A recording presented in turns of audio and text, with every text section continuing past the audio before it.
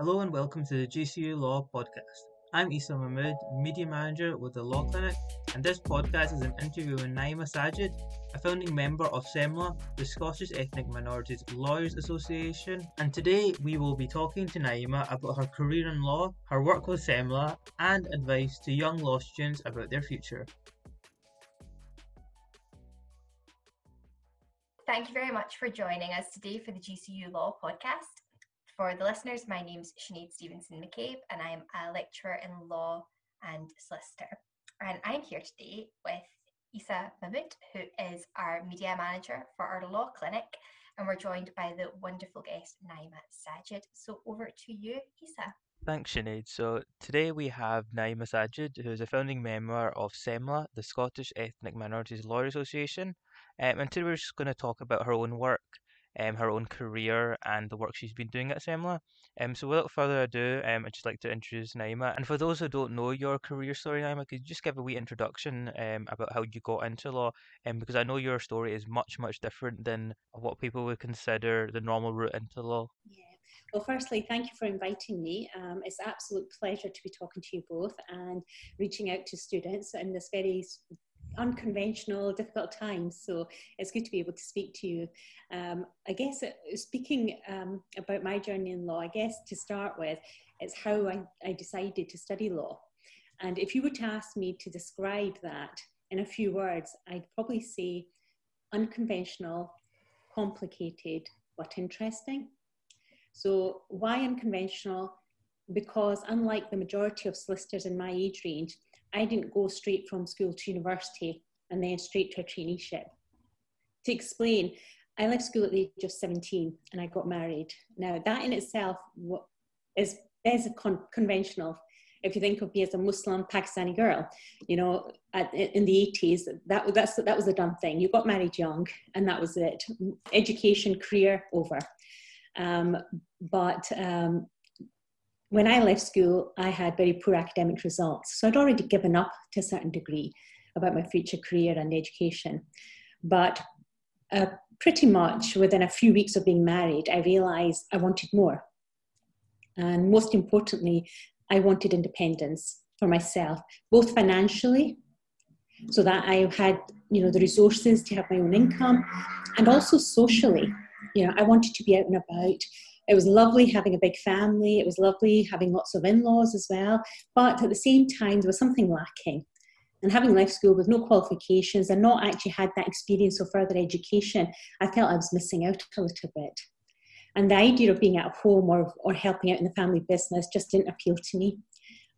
It wasn't for me. So basically that sort of set off my journey to get into uni to study law. But the difficulty I faced, and I'm sure it's something that many students can relate to, and that is that I didn't have the entry requirements to go to university. So complicated that's where that word comes in. Yeah. I then had quite a complicated path to get to university, not having the hires that you needed. And that was a prerequisite, of course. So I decided to study and get any entry requirements I needed. At that time, resitting hires was something I didn't want to do. I'd been to school, I was now married, and the idea of now resitting hires just didn't appeal to me. It didn't seem the right thing for me.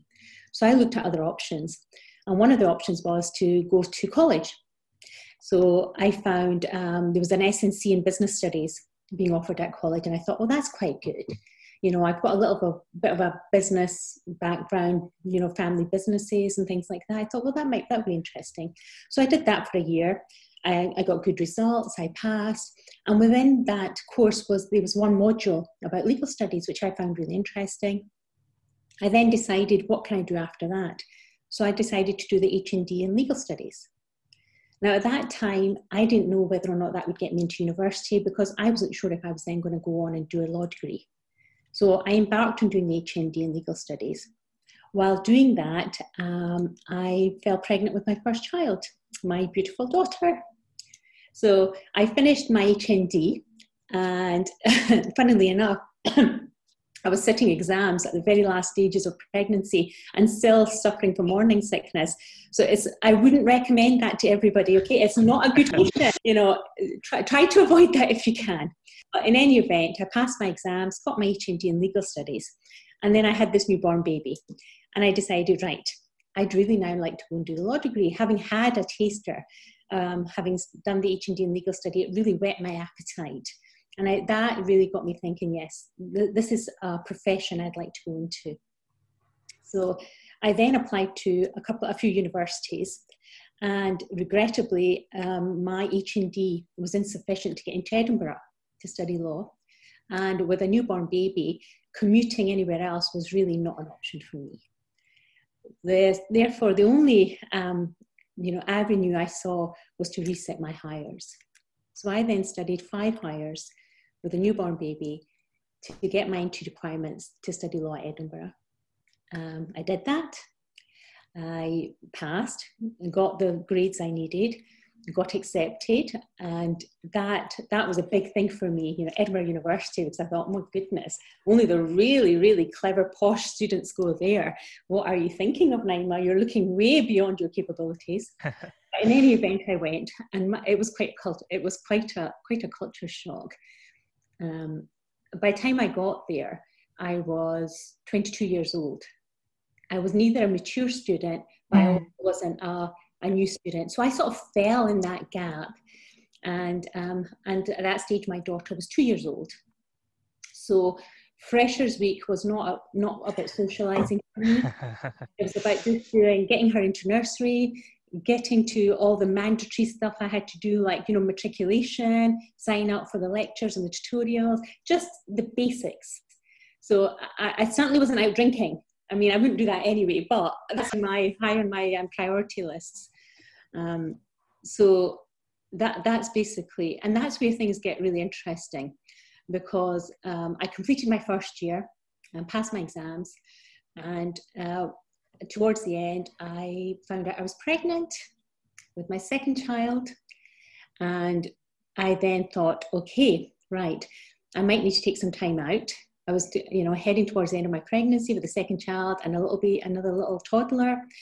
And at that time also, it was a tough time for my family, because my husband's brother was diagnosed and suffering from the late stages of motor neuron disease.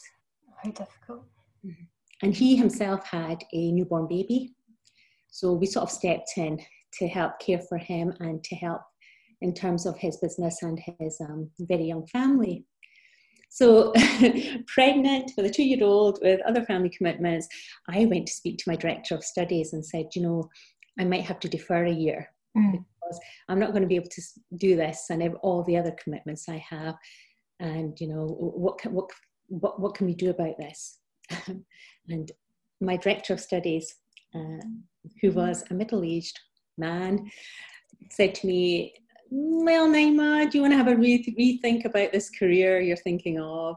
Maybe what you want to do is stay at home, be a mom and all the rest of it. And of course, to me, that being the most suitable vocation for me was just, you know, it didn't fit well with me at all. Yeah. So for a while, admittedly, I felt a bit sorry for myself. And I did think, right, okay, maybe this is as far as I can go, you know, stop while things are good. But then I found that what he said to me turned into anger. And then it turned into giving me a greater drive to prove him wrong and prove myself. And so really, he gave me the kick up my backside that I needed. And to this day, I'm actually grateful because it really gave me an inner drive that perhaps I would have been lacking otherwise. Yeah. So that is why I describe my journey into law as unconventional, complicated but interesting, because there were various hurdles. But having overcome each of those hurdles just makes you stronger and want you to do it even more. And I hope some of the students can recognize some of this and take something away from this, that no matter what the hurdle, if you overcome it, you will feel so much stronger, and there will be an inner positivity about it, you know. and just tick it off as you go along. Ride the Absolutely. waves, take the experience. What happened then when you went back to university? Did you take some time out at that point and then resume? I went back and I started my second year. And at that stage, I decided to do the ordinary degree. With 2 young children, trying to do honours, it just seemed too much for me, I'll be honest. And so I decided I'll do the ordinary degree and see how I get on. And I was so fortunate. I had 2 wonderful friends when I started second year, and one also had a young child. So at this stage, my son would be about 9 months. And I remember the librarian meeting her many, many years later, and she says, "We remember you so well. You just come into the library, into the reserve section." I don't know, Isa, whether you know what the reserve section is, because I'm not sure how libraries are set up now, but there used to be a reserve section, which was cordoned off, and these were the core books and very expensive books. So if you wanted to get them out, you had to get them out only for a few hours and then return them. And I would come in with my little daughter holding my hand and my son in a car seat. And I'd run up Old College, and this was in Old College in Edinburgh, and you'd have to go up 2 flights of stairs to get to the library. These concrete, old-fashioned stairs, and that wound up. So I'd run up with one child holding my hand, another child in a car seat, run in and say, "Can I just get that one book for 2 hours and I'll bring it right back?" And they were so kind. They'd say, "Naima, just you wait there with the kids. We'll go and get it for you. We'll get it out for you and bring it to you." And then years later, I bumped into one of the librarians, and they said, "We used to just think, oh my God, what is that girl doing?" And they said, and sometimes we feel sorry for you, other times we feel like, "Oh my God, we just wish she makes it through the semester," you know. and so, it was interesting, but I had some wonderful friends who would keep me awake during lectures if I'd been up the night before with baby's teething or, any other problems. I'd basically stay up at night studying after the kids had gone to bed, and then I'd go into 9 o'clock lectures and fall asleep.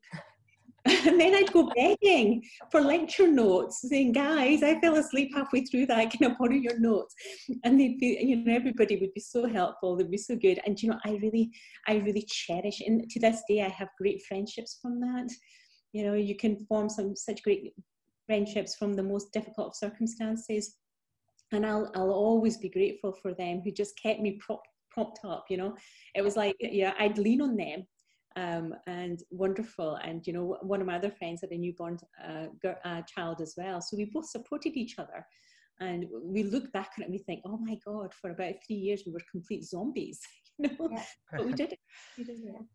So after I did my LLB, I did the ordinary degree. I realized that I was really quite tired with 2 young children, all the studying. And so I was really tired of juggling the studying aspect of it. So I decided that, I'd quite like to work for a couple of years, get a taste for it, to make some other decisions as to what I want to do thereafter. I also wanted to save enough money to fund myself through the diploma. I'm really fiercely independent. It's something that's been sort of hammered into me from childhood. I'm one of 8 girls, and we're all very fiercely independent. It's something our mother and father have really hammered into us. And so I decided I wanted to work so I could fund myself through the diploma and gain some hands-on experience, learn what it's like to be out there. And this is why when our students ask me, "Naima, we're really worried, we've done the degree, but we've not got traineeship, and we're going to start the diploma," I sometimes say, "Well, just hold your horses there. Maybe it's time to stop, reflect.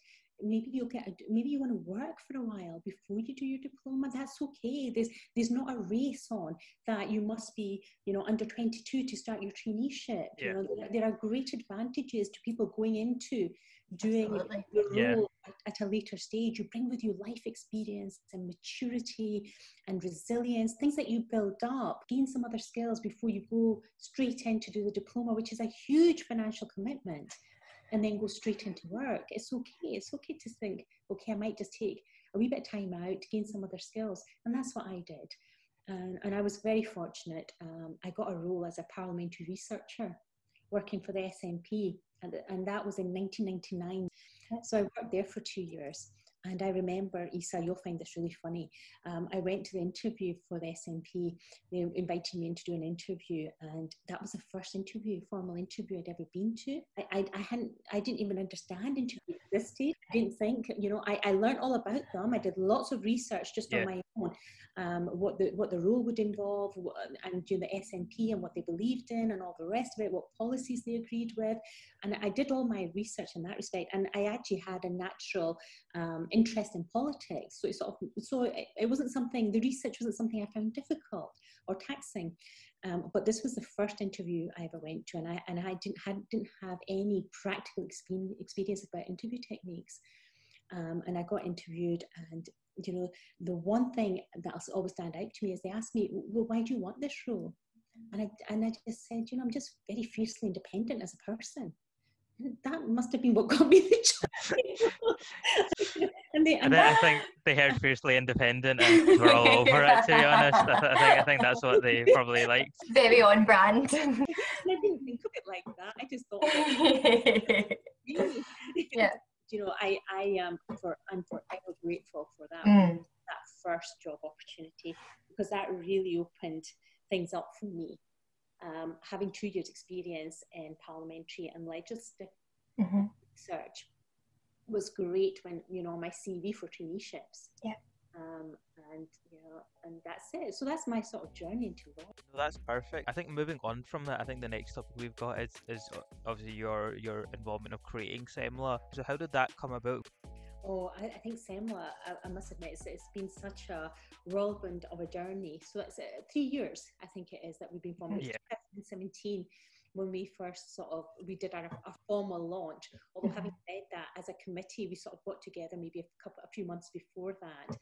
And really, SEMLA is like a family. I mean, that's the way I can describe it. And if you were to speak to the co-founders and other committee members, I think they'd agree with that. We sort of, it was always something that we talked about, there is a need for something like this. There's a need for an organisation who's going to promote diversity in the legal profession. That's the focus of SEMLA. It's very much to support ethnic minority lawyers and law students. It's what's really wonderful is that we get so much support from organisations, a range of organisations. So on the one side, it's the Law Society, then the Faculty of Advocates, but then the Scottish Government, and then commercial organisations, law firms, and the most recent organisation was Shell UK. Yeah. They offered a wonderful vocation scheme for a couple of our members, and it's so good to see people embracing us and embracing our aims, our objectives. And in a positive way, in a way that brings about a change, brings about some action, something that we can pin on to what we're doing to make it real, and get something out of it. I must admit, the last 3 years with SEMLA it's been really, for me, it's been quite life-changing because of how much I've learned. I think the day I find I'm not learning is going to be very, very sad, because that's what life's all about. It's about learning, being able to pass on then what you've learned, your learning to someone else, And I think in the legal profession, we can historically be quite guarded with that.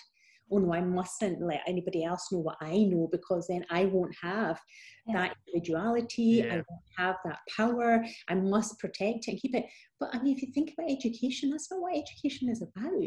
Yeah. Education is about sharing, it's about knowledge going out, you wouldn't do that as a parent. You wouldn't want that for your child. You want to educate your child. So why is it that in the legal profession we're guarded about our knowledge? Why not share it? And so it's absolutely amazing the support we've had, and I just hope we keep growing. And the other committee members, they're absolutely wonderful. There's no power struggle, and we all just give up our spare time. We've no funding, we've no resources, we've no premises, nothing. We just quietly in the background, when we have some spare time, we work away at organising events that people can come together, meet other people, events where we can get work experience opportunities organised, where we can get people in to do maybe shadow other solicitors and things like that. And hopefully in the near future, what we would really like to do is come into universities and get more direct contact with students. It's difficult just now with the current climate, but things will slowly improve and we could do it. And now, of course, we do everything online these days. So what's to say we can't do some sort of, introduction to SEMLA or introduction to for the freshers and for other students going into the diploma who might just be thinking, I could really do with a bit of support. Yeah. Absolutely. Isa, do we have any more questions? I think it was just going to go back, just kind of on general advice, because I know we're talking about, taking maybe a year out, maybe doing some work, doing an internship somewhere before you, go and do your traineeship or the diploma. Do you say going out for a year or two is better than, just being on this linear route? I certainly found that it worked for me because I was able to gain skills, experience and knowledge that I wouldn't otherwise have had. And I think that certainly helped when it came to me making applications for traineeships. Yeah. I stood out. But then I was very fortunate because I got this role that had just been created. And so nobody else or very few people would have had that. In fact, I remember in the research unit I was in, there was about 20 of us and I was the only law graduate. So even thinking about that, I was just very fortunate. I almost had this niche that I was able to tap into. But if you were to ask me, and I thought about this, if you were to ask me 3 pieces of advice to any law student, my advice would be this. 1, that there is no substitution for hard work. Roll up your sleeves and really go for it. Give it 100%. Now, I say this for 2 reasons. Firstly, it's good preparation for the journey ahead when it comes to you building up a successful career, because the hard work doesn't just stop once you've done your degree, once you've got your diploma and once you're qualified. If you want to keep, meeting your next goal, you're going to have to continue that. So it's good preparation, good practice for that. Secondly, there's no better high than knowing that you did it, that this is down to your hard work. The self-satisfaction you get from that, it's so rewarding in itself. I mean, you'll get financial rewards later, that's fine. But the reward of self-satisfaction in itself is really what you should aim to do. That's what I found was really rewarding for me. My second advice, and this is advice I've given to you, I think, a few times, is be persistent. Don't give up. No matter how many hurdles come your way. There'll be times where you wither. There'll be times that you're really tired of the endless applications and the rejections that come as well. But it's only the one role you need to open that door, and don't underestimate that every application you do, you will learn something from it and you will improve from it. And I'm improving. And my career is not yet at an end, and I'm still learning, I'm still improving. So don't forget that every application is a learning process in itself. And my last piece of advice would be maintain your momentum. And you need that so that you can work hard and have the persistence and the resilience you need in this career. Seek out mentors or role models to help support and guide you to keep that momentum going. And there's lots of people out there who will help you. There are lots of organisations, the Law Society, for example, they have a mentoring scheme. I'm sure the Faculty of Advocate have something similar too. But there's other organisations like we've spoken about, the Glass Network, Women in Law, SEMLA, all these organisations, and universities. I mean, you have social groups within universities, you've got the university career. I mean, in my time, it was the career advisory service, but there's probably other things since that, considering the fact that I was at university a quarter of a century ago. I'm sure there's many other forms now of informal mentoring even. And the other thing I would say is, don't forget your own circle of contacts, your family, your friends, your fellow students. You can create your own support network, your own mentors. I mean, Isa, you could be a mentor for someone else, and likewise, they can mentor you. There'll be gaps in your knowledge. There'll be skills that you might not have that you can gain from someone else supporting you, and likewise, you can support them back. And again, I go back to my uni days where I had, these wonderful friends who used to help me when I'd fall asleep in lectures and I needed lecture notes. Don't underestimate the support you can get from your fellow students. there's always something you can teach someone and something you can learn from others. Yeah. No, that's all Yeah. great advice. Such good advice, Naima. Thank you. I think that's a perfect place to end it off. Thank you, Naima. Thank you to Naima for joining us today. You can find Naima and all our colleagues at SEMLA at semla.org.uk. That's semla.org.uk. And also be sure to follow their Twitter, which is SEMLA Law. That's SEMLALAW. And lastly, thank you for listening to the GCU Law Podcast.